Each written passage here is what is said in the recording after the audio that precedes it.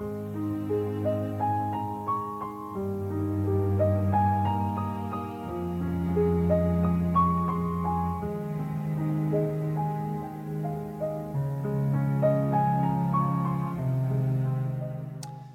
a good Thursday morning to you. Today in our Bible reading plan, we're continuing our chronological reading, and we're in Genesis 32 through 35 with a brief excursus into 1 Chronicles chapter 2, just for a couple of verses there. But again, yesterday I pointed out that the theme of deception runs throughout the life of Jacob and the story of Jacob.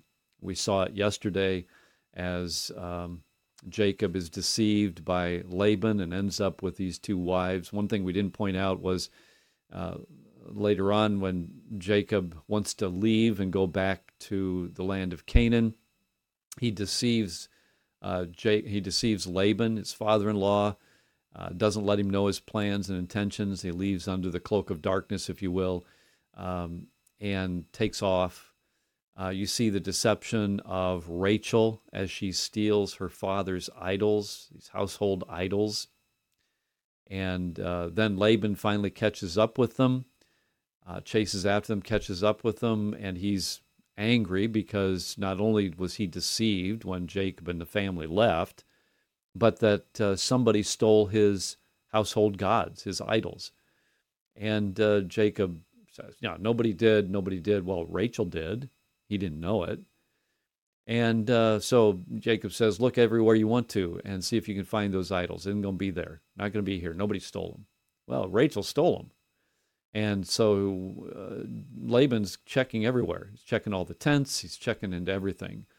Except he goes into Rachel's tent. She's sitting on the pack from the camel and says, pardon me for not getting up, but it's my time of the month, and I can't. And of course, he would understand that whatever she's sitting on would be ritually unclean. Well, that was convenient. It was a lie, but it was a convenient lie because inside that pack was the idols, the household gods that Laban was looking for. So all kinds of deception runs through this story. And even today in our reading, in chapters 32 through 35, again and again, deception plays a significant role in the life of Jacob. And we see it in chapter 33 in verses 15 to 17, where Jacob meets with his brother Esau. And just as this wasn't a deception thing, but it was a manipulation thing. Jacob sends to Esau, says, I'm coming. Esau says, okay, I'm going to come and meet you. He comes with a bunch of 400 men. Jacob is scared, so he tries to manipulate the situation by sending droves of gifts to Esau. Anyway, they get together, and Esau wants to journey with Jacob back home. Jacob says, no, I got all the animals I got to care for. You go on ahead, and I'll meet up with you later. And eventually Esau agrees to that. And in chapter 33, verse 15, Esau says, let me leave some of the people who are with me.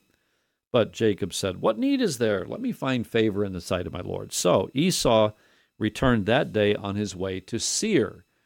And Jacob had agreed that he would go where Esau was. But verse 17 says, Jacob journeyed to Succoth and built himself a house and made booths for his livestock.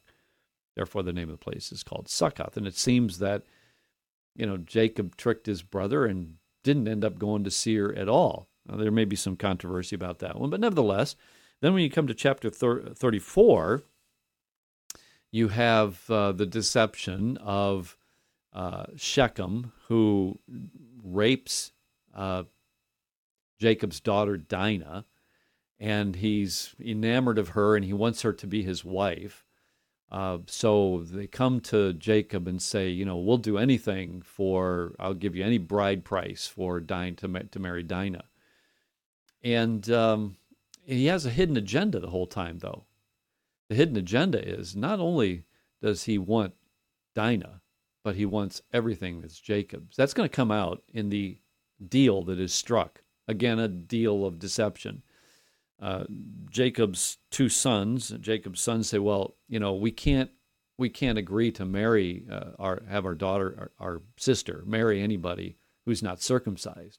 So if all your men will get circumcised, then we'll give Dinah to you. And they say, okay, sounds good, great.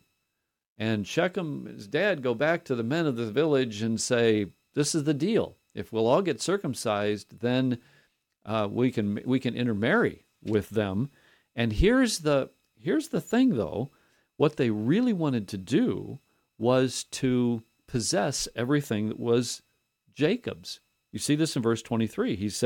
Shechem says, will not their livestock, their property, and every animal of theirs be ours? Only let's consent to them. And so they do. Well, they had a deceptive heart toward Jacob. Well, and so did Jacob's sons toward the men of Shechem. Because when all of this was said and done, and they go through the process of circumcision, and they're still recovering from that process, then they get attacked and destroyed. Now, here's the thing I want us to see in chapter 35.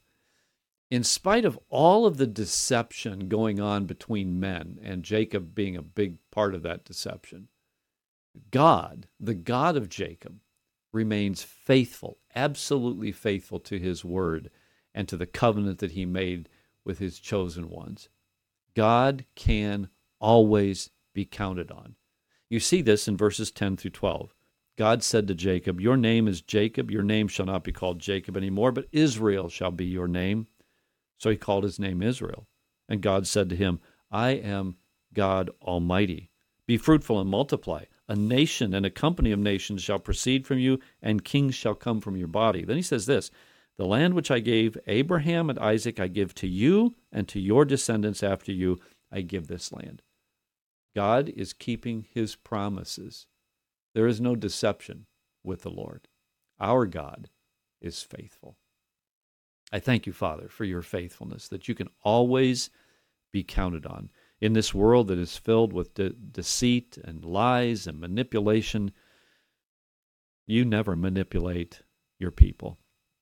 Your promises to your people are always yea and amen. We're grateful that we can count on them. We thank you for it. In Jesus' name, amen. All right, listen, have a good rest of your Thursday. I trust the Lord will bless you in it. Good day.